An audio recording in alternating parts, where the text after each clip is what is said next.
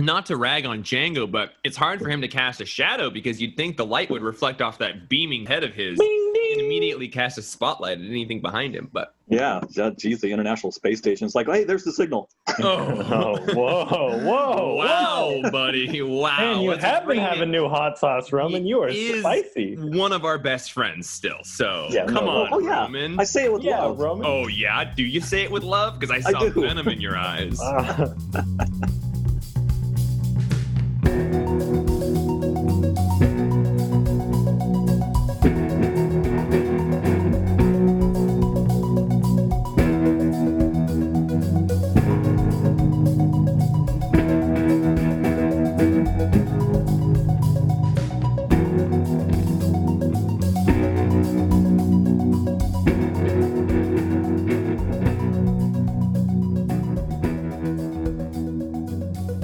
Well, hey everybody.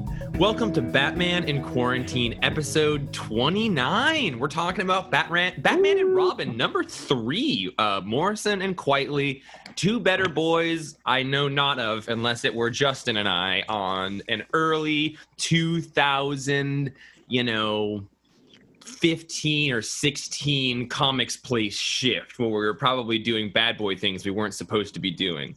I actually don't even remember what year that would have been, but probably 2015 before we moved into the new store.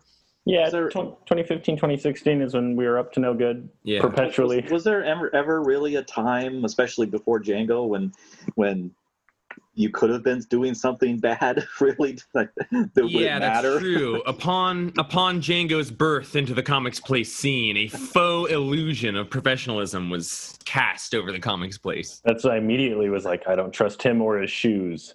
Because they take steps of fake professionalism. This is so exciting. Justin, we've got you back on with us. You took a bold adventure into the world unknown. You had a thing or two on a day or two. We had wonderful support from Ryan Russell and Will Elmer doing episodes with us for issues 1 and 2. But I'm so pumped that you are back so you can get a hand on the ball of these Frank Quitely issues. I was worried for a second that I would not get to talk with you about Frank Quitely issues, and that felt like a cosmic injustice. So I'm glad we're all here. Me too. And it had me wondering. It had me sitting and thinking upon I've been wondering myself. My couch. I'm very loud about my favorite 2 comic artists, but I don't know that I would be able to confidently say who your favorite comic artist is, 1 or 2. Me? Yeah. I don't know if I could confidently say that about I like a lot of artists.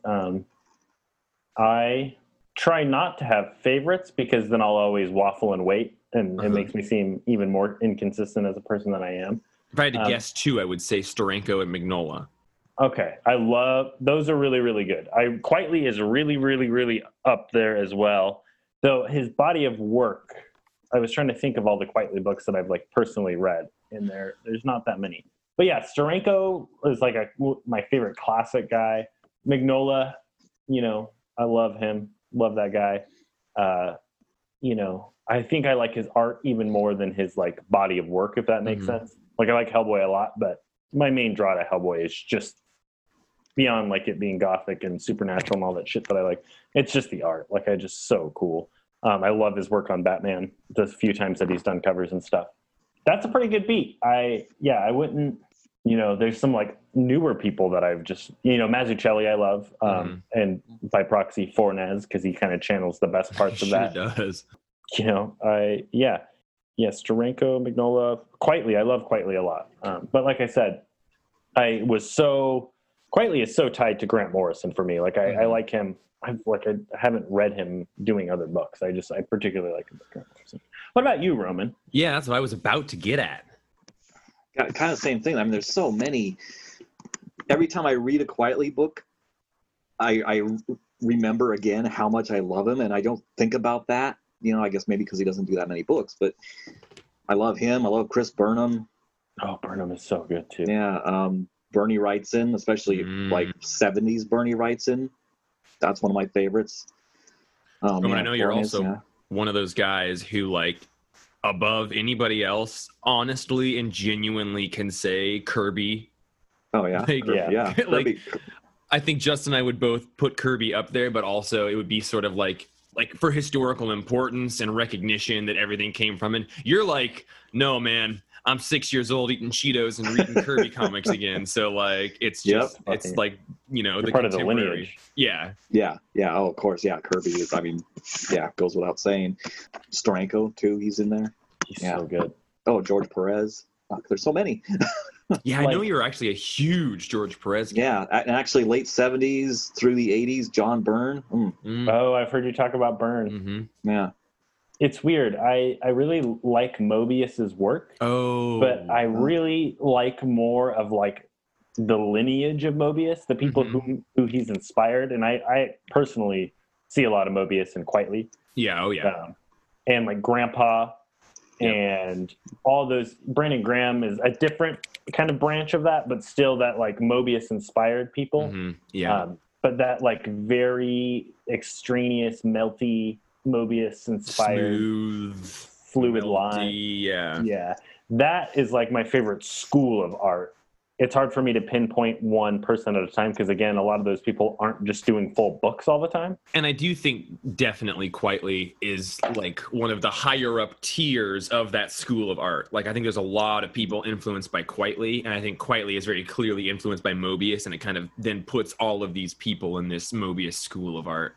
Right. I think that Quitely is kind of the crown jewel of that, and is also a master in his, like he's on Mobius's level at this point, but you could tell. To me, I see the early seeds of what he was trying to do as a direct continuation from Mobius. Okay, good. We talked about some other artists for a second. That's good, because now I'm just going to tenderly begin filleting Frank Quitely and place it ever so gently next to my mouth. I love this guy. I'm so grateful we got these 3 issues, and then we got the covers for the next, all 16. Perfect. Yeah, it's totally perfect.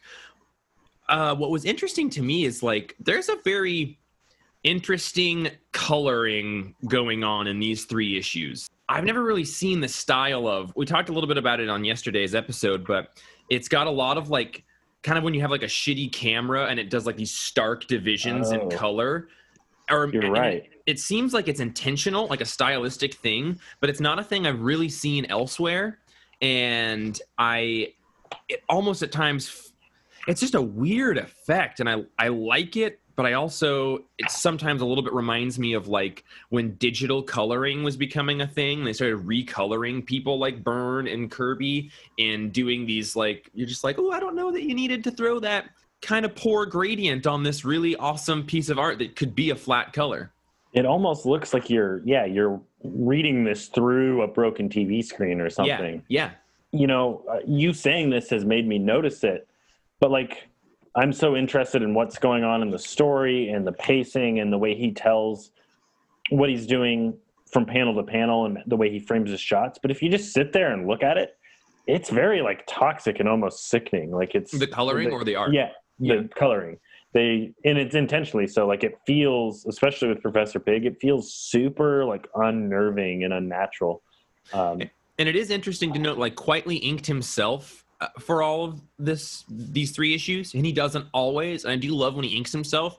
I looked into it pretty heavily. These 3 issues of Batman and Robin came out a couple months later than they were supposed to. However, they did come out 1 month apart.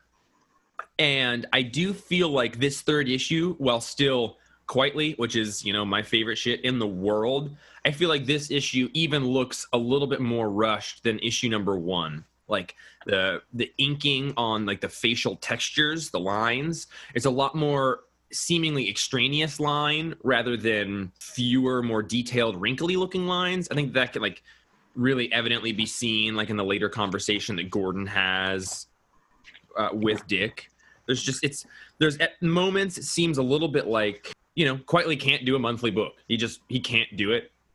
Right. And we shouldn't expect him to do it. And the fact that these came out 1 month apart is impressive. But I do often feel like you can kind of feel his art become more rushed when he has latter parts of a deadline.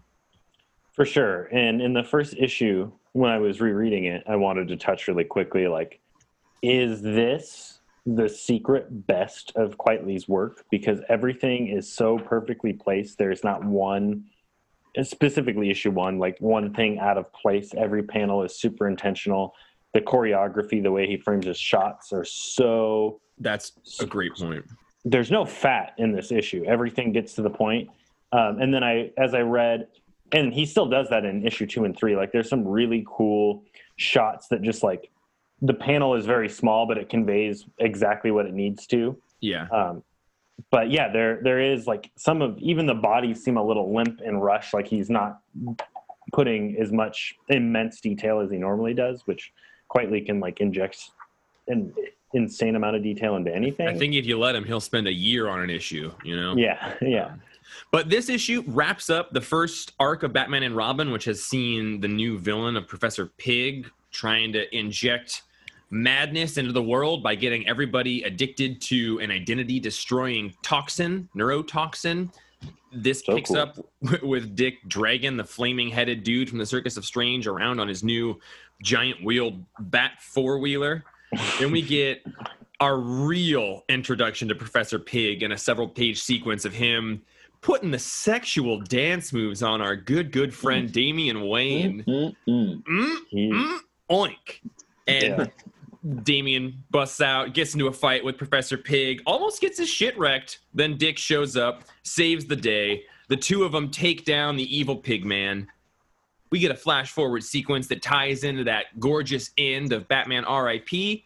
And then we get a really cool sort of epilogue bit that shows Alfred wandering around the Bat Hotel, if you will, and a twist, a surprise appearance at the end that we'll get to that meant very little to me when I first read this out of ignorance. I didn't realize that was part of the issue. I thought, there's feet. Let me read that real quick. Yeah, do that. Oh my gosh, it's the Red Hood, but in a whole new costume. So Roman, you got that in you?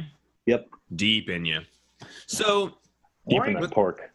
Let's get into this. Justin, how are you feeling about all of this? You and I love these 3 issues. We've read them a ton. I can't tell what makes me more sick, that Piggly Wiggly ass and the shot of his Professor Pig's intro dance, or Roman's dirty little oink noise that he just made. Roman, resist. I'm sweaty in a bad way. In a way that like you start to sweat, but when you realize you're gonna die, but right before you die, you're like, oh god, it's hot. That's the good way. There, Professor Pig is the most disgusting fictional creation there ever was, and I love it. I think that an interesting part of Batman and Robin in these first 3 issues is that coming out of R.I.P., coming out of the whole first third of the run and then into Final Crisis, it was very apparent to me upon this read through what a surface level story these first 3 issues are. Like, it's a lot of character work for Dick, a lot of character work for Damian, but there's not any like deeply grand hidden metaphors or crazy color themes, or like it is a very, these first 3 issues are a much more evident story, ABC, these things happen. Yeah, I think he's letting it have a little fun. Trying to really get us like, I honestly think he's trying to like paint a new world, a completely new type of Batman story that hasn't been told. So there's a lot of like just kind of mechanical stuff, but there are those domino killer hints that show up quite a bit. And as I finished this issue, I was like, oh, okay, so there's still Grant doing what Grant do. Doing cool foreshadowing and shit. But I did agree. I was like, man, this is literally just like Dick Grayson and Damian chasing down a baddie and busting up some people. Yeah. That being said, the action is super cool and super twisted. I love Professor Pig. I think he's a genius character. I also like him a lot, but I always love you speak in high regards about him, and he has that mess of like Oedipal, Freudian, also psychotic components that all feel like things that you think about or look at with him. Like it all builds into a world I feel like Justin has read a lot about.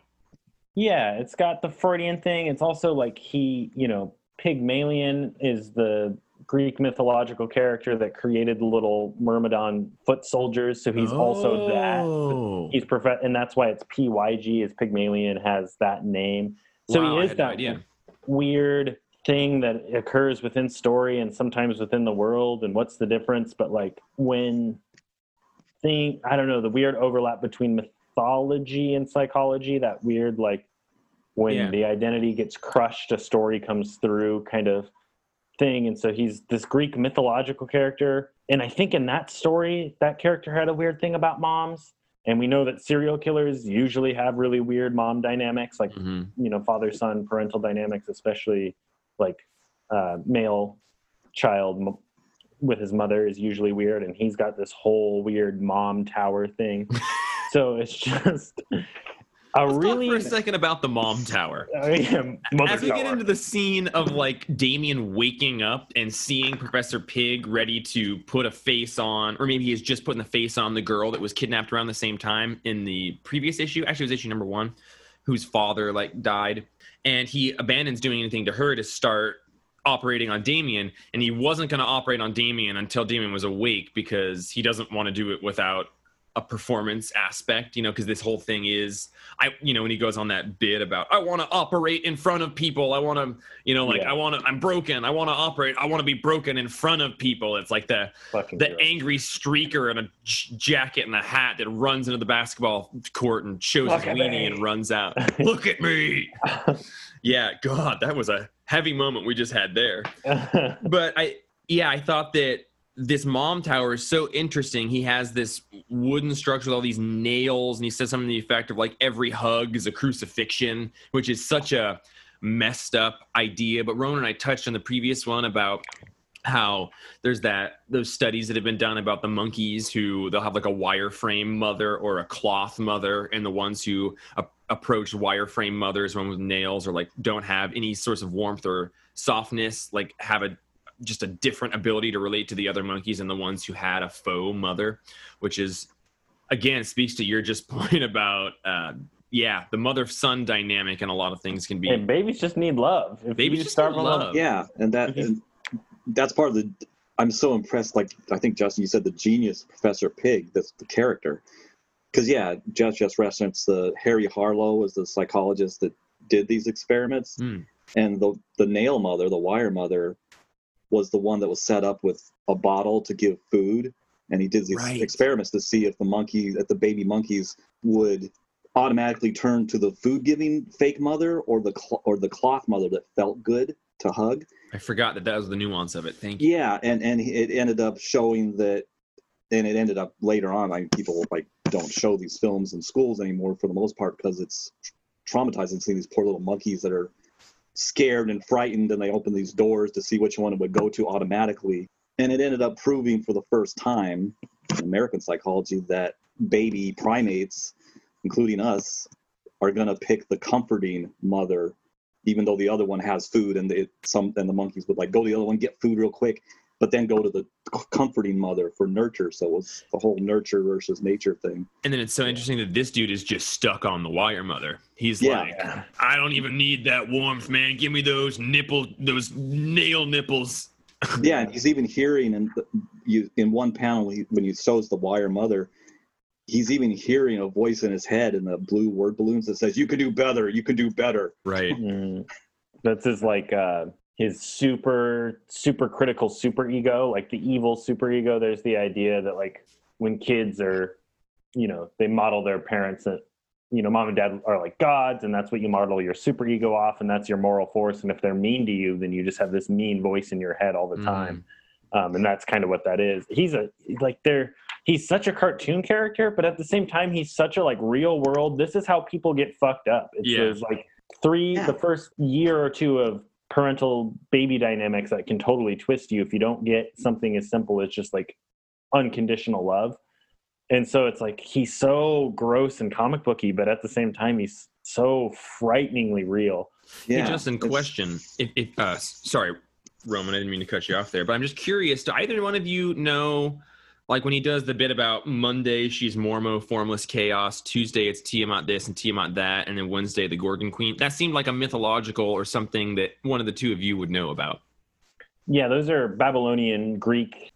I don't know the final one, but those are all chaos mother like Tiamat is the mother of the gods in Babylonian mythology. So I think he's talking about his weird mommy dynamics, as well as like it's referencing the story that Pygmalion is from. Wow. Yeah, I had to look up Tiamat. Well, Tiamat I know from Dungeons and Dragons originally because it's a dragon in D&D lore.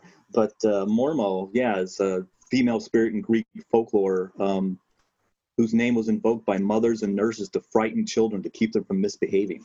Whoa. Yeah. Okay. They bad bit. Yeah. Yeah. Gosh. And, Yeah.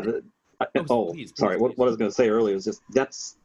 In rereading this, I was like reminded, it's like, my God, this Pig is such a genius character, because especially being introduced for the first major, like Damien is trying to be a superhero storyline, because he's an analog villain for Damien, who didn't have proper nurturing. And it all ties into that. It's like, wow, Morrison is so brilliant with this character. Great observation, Roman. Well played, you ding-danger. That's like how Joker and Bruce Wayne have this deep connection that they can't unbreak. These two are like, that's fucking awesome observation, Roman. And I do think that good work, Grant. While this book does have a fair amount of, like, this is a kind of linear on the surface story, I think it by necessity kind of has to be, because it is Dick and Damien. It's like establishing the basis for this, and he creates a rogue gallery that seems unique and fits to them. The Circus of Strange makes so much to fit with Dick, but yeah, you saying that Professor Pig fits so much with Damien. Like, that's a really, astute point. And I guess it makes sense that while there isn't a lot of super deep, confusing, meta stuff going on, there's a lot of work being done to establish the basis for these two heroes. Right, and I feel like these types of characters aren't the kind of two-dimensional, like Pig, his thing's being gross and Damien's thing is being a dick. Like, they're nuanced characters, and we see these characters being used in comics now, and when they're not puppeteered by Grant Morrison, they just kind of lose their nuance and their depth, which, like, I want to see a Damien Batman story written by someone on the caliber of Grant Morrison that handles the pig dynamics. Well, what just occurred to me is that there was that Issues and Nightmares from Tom King that Mitch Garrett did the art for that had Pig in it, and like he ended up hallucinating that it was Pig and it actually was Damien. And that didn't make sense to me in a really, like, I couldn't grab a really salient metaphor out of that, but I feel like Roman just kind of unlocked even that issue for me, which is, I think that there's a big comparison between Damien and Pig that could feed into, like, Bruce's nightmare concerns about Damien becoming this thing because he didn't have a mother or these father complexes. Like, anyway, I agree.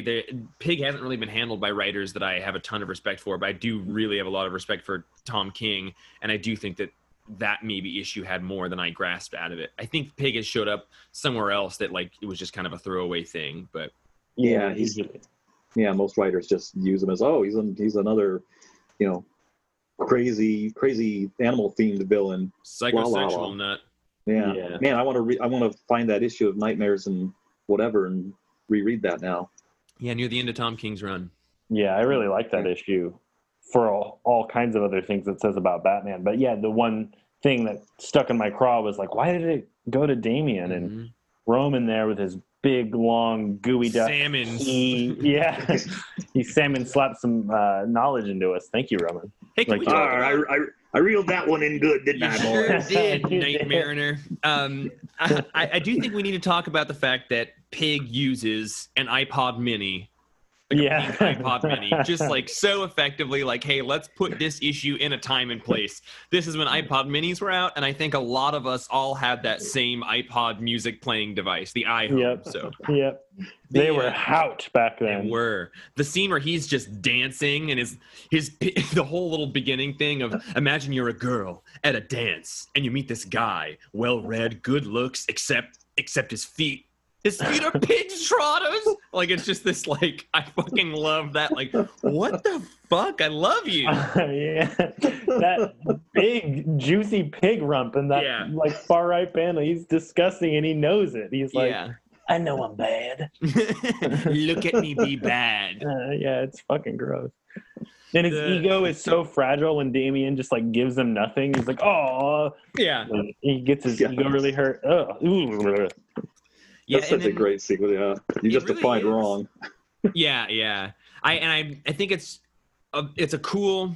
Our good friend Cody Walker brings up that this whole thing and Quitely's paneling really works well to establish how like quickly and effective as a physical combatant Damien is. Yeah, there's a lot of quick cuts, small panels, quick movement, and I think that the crux of this issue is that Damien and Dick broke up last issue, and they get back together in this issue, and it's because they both Damien learns that he didn't do enough research, he didn't know enough, but as a physical opponent, like he does take out all these Dolatrons, and he almost takes out Pig. He's like a fucking junkyard dog. He's a junkyard dog. But I thought that they did a good job of conveying this 10-year-old's trained by the League of Assassins ability to just wreck shit. However, that's not the only thing that saves people at the end of the day. Right, and he ultimately kind of makes the fatal error of going after Pig and then deciding to save the person. It was too late, and Dick Grayson wouldn't have done that. Dick Grayson's priority is helping people, not just getting the baddie. So there, it's weird. Usually you have with Batman and Robin, Bruce Wayne and Dick Grayson, you have tall, brooding physical mass that needs an empathetic moral foreground. Jiminy Cricket character that Dick Grayson is, and in this is reverse. You have the small, super physical, non-empathetic, not thinking, and then you have the tall, big person who is the caring, soft, considerate one. And those roles are reversed. It's like Dick Grayson is kind of Gandalf, Tinkerbell, and Jiminy Cricket, in this, and then Damien is the weird physical kind of force of will in the story. And I love that inversion. Me too. After Damien is fighting the Dolatrons and Pig, there's the scene where Dick, as Batman, breaks into where all of the Dolatrons in a separate location are going to poison. It turns out that it's a bacterial infection, and so they're spitting up all this disgusting green goo everywhere and spreading these germs. Cody Walker goes into a lot about how this whole arc is about identity, and I don't think he's actually super far off because Pig has identity issues himself, but he's also this drug that he's dispersing. It says in here explicitly destroys a sense of identity, and then the Dolatrons, you're robbing people of identity by turning them into this vague thing. But then it's also Dick battling with his own identity of being Batman or not, and then Damien similarly. But anyway, as the scene where Dick finds out that the explosions are not explosions and it's a bacterial infection, that top panel where he's breaking through some glass and knocking over a big Dolatron, I love that it has written in the sound effects crash there in the broken glass and the spilling milkshake and it's another instance of a really small Will Eisner thing, but he did quietly did some serious Will Eisner work in this. Wow, damn, that's cool. I didn't even see. Yeah, I didn't see that one. I remember being young and seeing the S and H and being like, well, what is that about? And then this time I'm like, oh, there's a C and the R is subtle. The A is the least prevalent letter there, but quietly. I have to go back and reread these 3 issues again, because I bet you there's little things like that throughout here. All over, like the explosions in issue 2, and Damien gets thrown into a wall, the cracks fissure into a spoken word. And then later on in this issue, when our surprise bad boy shows up at the end and shoots some people in the head, the blood splatters all spell out bang. So just more gorgeous Eisner work that doesn't happen as often in comics as it should, because I think it's kind of a no-brainer thing. I think it takes a huge amount of skill, but it was done by Eisner an eternity ago and hasn't been brought to the forefront by other artists a ton. How about the fact that I think we're in the same amusement park as The Killing Joke? I think we are, because Gordon says how it should have all been burned down long ago. And there is a and of course any amusement park might have this, but there is a Joker smile painted on one of these tents. Right. That would add to the parallel of Damien to Pig to Bruce to Joker. You know, this is their weird confrontation and noticing the similarities between the two. I do love the battle sequence between Damien and Pig as it progresses, and just the shot of Damien's head and the streak of fire that so effectively conveys that he just got whacked outside of the head, like his eyes look dead and open. And in that panel, quietly, just set that gorgeous rod next to my mouth. You can just see the innocence of the 10-year-old beaten and about to fall, even though it's just a shot of his sort of lifeless face. Just amazing. Yeah, that badass fucking vicious 10-year-old is still a 10-year-old. Right. Yeah. And I do love on the next page at the top when another shot, just like in the previous issue, it was Mr. Toad when Dick and Damien both simultaneously, and the camera's from behind them, punch him. And this one, they both simultaneously kick Pig and take him out. And it's right against the Joker tense smile. And it's also on the top left of a page, so you can like scan through. If you compare this page to like page 5 or 6 of issue 1, it's the same shot of the back of them taking out somebody together, which is an awesome moment. I mean, and speaking to that moment, you know, Damien's about to have a shit wrecked by Pig, and Dick comes and saves him, takes out Pig. It's awesome. The moment he doesn't. Oh, I was just gonna say the moment where Dick says, like, partners, remember? Batman and Robin, burning, great. And then Damien says, there was a girl, did you just save my life? And it's just like, that's the moment, you know? Like, that's the moment that everything is kind of built upon. And I love that you get this breath there. And it really creates the salient idea that these two have a respect and an earnestness. And I don't think, probably up until this point in Damien's life ever, he had been compassionately forgiven. Right. And I like how Dick knew not to chastise him. Right. You know, he said Batman and Robin, right? He made the empathetic appeal to it rather than saying, you ran off and you and Bruce maybe would have done that, but Dick Grayson knows that he needs to be kind. Yeah. And that's even in a way foreshadowed earlier when Pig is talking to his wire mother and hearing the voice saying, you could do better. Right. Oh, Roman, dang, another one. You're just reeling them in. This Damien Pig comparison is so good, bud. It's thanks to you guys doing this podcast, because I didn't get any of that the first time I read these. Can I ask you guys a question? On the following page, we get the shot. It's this gorgeous shot of like a display within the carnival, but like we see Dick running up the roller coaster tracks behind what looks like this weird series of skeletal displays. It's fucked up. Does anyone know what those are referencing or why? That's a lot of detail. That had to have taken our good friend Franklin, a couple of days to do. And I wasn't able to understand necessarily the why of that. And I'm curious if anybody else did. Yeah, I didn't have time to look up any of those. I just read this, this morning. Me too. And yeah, I didn't. And it was funny. Django was texting me about trivia things about the Growing Man from Marvel Comics. He was texting me things about lunar distribution shipments while I was trying to read my comics. Really? We're always working, people. That's the takeaway. Yeah, I don't know what those are, but yeah, that panel made me think, God, I want to go through this amusement park someday, because it's creepy and messed up. You would, with a pig mask on. Yeah, I would like be huffing some addictive like bacterial infection in order to get myself the courage enough to go through here. Yeah, not happening. I do love that Dick is able to just say, oh, I found the antidote, because it's labeled antidote, and then amongst those things it has the domino. My first read through this whole like 16 issues, this domino motif becomes prevalent, and I just kept being like, I don't understand how dominoes work. I've never played dominoes, but upon this reading, I'm just like, oh, it's the first one is 12-12, the next one is 12-11, the next one's probably going to be 11-10, and it's just counting down. But I thought it was like at some point later on the reference like a Mexican train or something and I didn't know if that was a type of domino or anyway. I was like, oh, it's just that something is coming, something is happening, we're counting down, and someone is placing these dominoes places. Right. Well, they're also called the dead man's bones. I think it's a countdown until when the dead man comes back. Okay. Oh, wow, cool.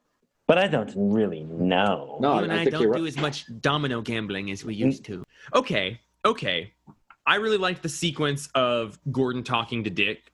I mean, obviously, I think that Morrison has such great storytelling about how other people interact with Dick while he's still Batman, and the familiarity is there. But I love how Gordon kind of just says, "You have my trust, and I'll be there with you." And I love that, Dick says, "And if Gotham gets sick, you know how to reach us." And he throws the antidote at him, and this kind of Kirby-esque shot of something bursting out of the page.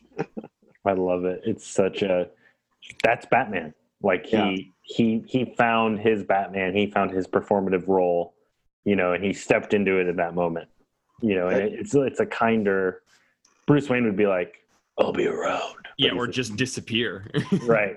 But he's like, making a connection. Like, I'm here for you too. And yeah, that was a great sequence. That's a beautiful panel because it is. In the background, Damian's just like looking toward the bat quad, not paying attention to this interaction with Gordon and him.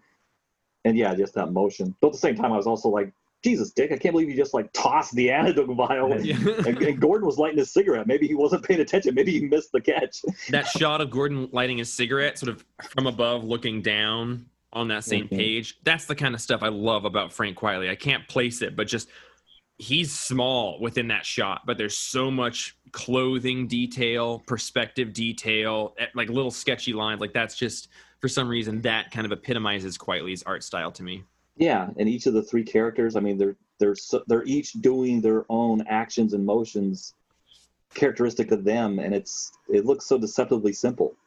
Yeah. I love Dick Bats. I'm trying to understand on the shot where it shows the Oinker himself in his prison and all my dollies in rows like dominoes, pigs crept in, oink oink, and then oink, and that shot where it says oink, it has all these different rooms, but they look more like trays that you would pull out of with dead bodies in it. But I feel like it's maybe supposed to be a zoomed out shot of all of the cells stacked together, but I really couldn't. They don't have doors. I guess there is a door drawn on the one that he's in. What is that to you? Yeah, that confused me too. Because it looks like a bank of dead body drawers in a morgue, but no, he's in a cell. He's standing up at a normal sized door on the inside.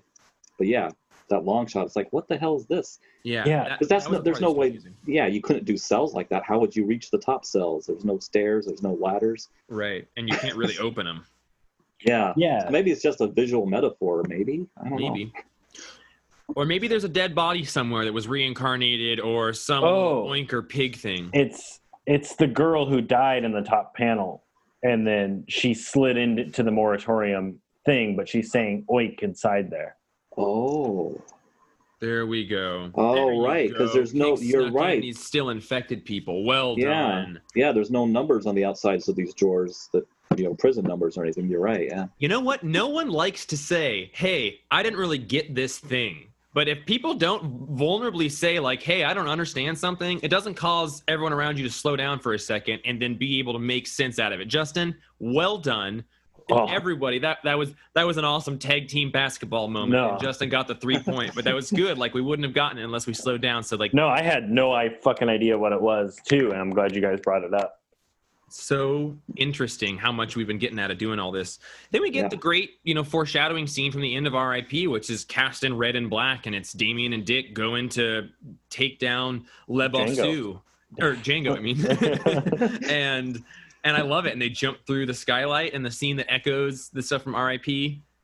We don't get a shot of them yelling Batman and Robin never die, which I had internalized in my memory as a shot that was in here, but I guess isn't. But you get that nice shot of them breaking through the skylight at the very least. Right. Yeah.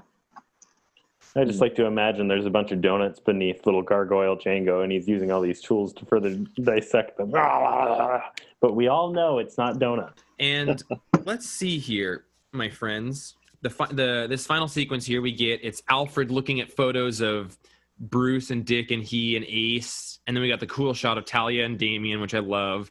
And just sort of got Alfred going through his life, opening the curtains or closing them at night for the Bat Bunker downtown. We get the shot of someone standing on the gargoyle. Are we to assume that is the Red Hood, as is revealed to be seeing the little girl in the morgue there? Who do you think is standing there? I don't know.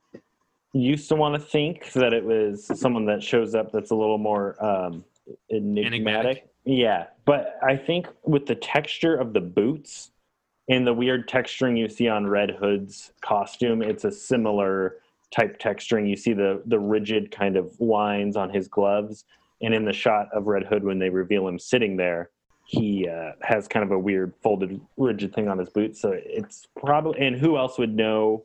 Like Red Hood would want to see. Yeah. Yeah, because I think that the Red Hood Dick Grayson, like, it was brilliant on Morrison's part to make, because at this point I think we'd only really had Judd Winick under the Red Hood. We hadn't been getting much of Jason's return, and we'll get way more into this next week as we're talking about the second arc. But I think it is a super great storytelling thing to have, recently brought back Jason Todd competing with Dick Grayson. He was in Battle for the Cow a little bit, but one thing I liked about this Batman and Robin run that is a very strong current throughout the Red Robin run that was written around the same time is that Tim Drake is sure Bruce is alive, and he's out globetrotting trying to find him. And there are times throughout this whole run where I felt like, oh, is this where Bruce comes back? And I liked, I think there's maybe something to the effect that, like, maybe you could interpret that as possibly Bruce overlooking them, like keeping an eye on them if he is still alive, which I think is kind of a mystery that is pushed through the series of, is Bruce Wayne alive or dead, and where is he? Right. That could just not, it could be multiple different people, and it's just meant to drive us kind of crazy and give us a clue that makes us go, because this whole run I was like, where the fuck is Bruce? What's happening? When's Bat Daddy coming back? Yeah, as much as I love Dick Bats. Right. The mystery the final of sequence of the crazy Dollatron who's able to maintain her own identity because Pig had abandoned the procedure to toy with Damian. She's killing her father, and she's killing other Dollatrons, which is messed up. And then she kills Then the Red Hood comes and kills the police officers, and he says, "You have anything else planned?" And kind of recruits him to be his Robin, so to speak. Which again I think works really well as a comparison point between Damian and somebody else. But what a boatload of crazy stuff in an issue, and I'm so glad we talked about it, because there's always more there when you're willing to stare at it. Right. And I just really liked that, like, the Red Hood is now kind of sizing up with Dick Grayson, like, I'll show you that I'm the better one, because his whole thing is like Batman should be killing people because it will only accelerate the problem if you don't. And so now he's like, well, I'm going to be Batman and Robin, but I'm going to kill motherfuckers. And so, I just like that he recruits this, like, twisted, fucked up little girl as his Robin. Just a cool thing. And I can't wait to see where this rivalry goes. Yeah, and it's Jesus. There's like father themes and symbolism with both Red Hood, if this Red Hood is Jason Todd and this girl. Wow. Morrison's so smart. Yeah, he's so good. We're just in. He's a good writer. He's a good writer, and we're in his web. We're in his weird little sex dungeon of pigs, and we're just slapping it up. We're just at the trough, just lapping up his. Give it to me, Feed me the trotters. Oh God, I need it. Give me the part. Well, I just want to say thank you, Frank Quietly, for drawing these 3 issues for us and letting us have them as a thing that will always exist for all eternity. And we will always have this little chunk of Morrison and Quietly, along with some other Morrison and Quietly chunks in the world. But I'm sad already to be leaving the Quietly zone.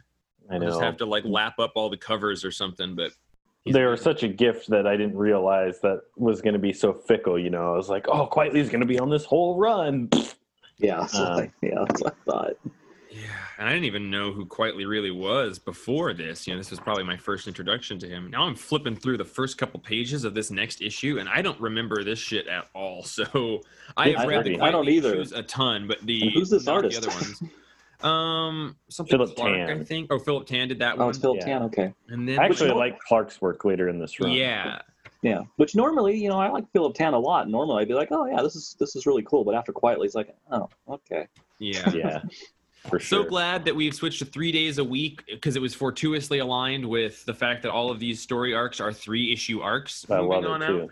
So the universe takes care of us, we've found. And the scheduling has just gotten crazy because the world keeps speeding up, even though it should probably slow the hell down. I know. Yeah. We got it. I got to take my little kitty cat to the vet, so I'll probably skedaddle. Well, I'm Justin, and give me the sex pork. Give me the sex pork. and I'm Roman, and Justin took my line. So. Oh God. And I'm Jeff, and you can get a hold of us by writing an email to batmaninquarantine@gmail.com. Next week we're gonna have a little bit more time, and we do have a couple of emails in the bank. I'm really excited to read. So thank you for writing. Keep on writing. If you could write us a review on any podcast app that you use, just scroll to the bottom, hit write a review, or just leave some stars. That would really help us reach a wider audience, and we would love to reach a wider audience because we're putting in the time, boys. We are. All right. Well, we'll see you all next week. Thanks.